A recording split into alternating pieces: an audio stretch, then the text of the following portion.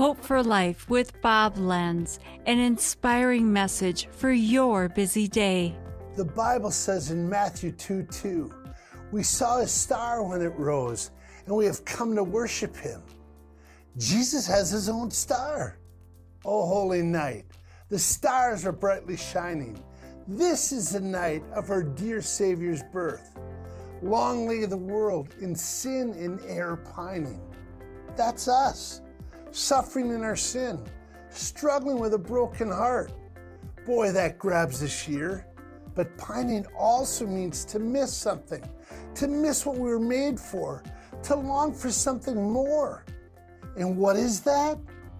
Until he appeared, the star of the show. Then our soul felt its worth. Are we worthy? Well, no. We sin, we make mistakes. Are we worth it? Yes. Christ came to show his love.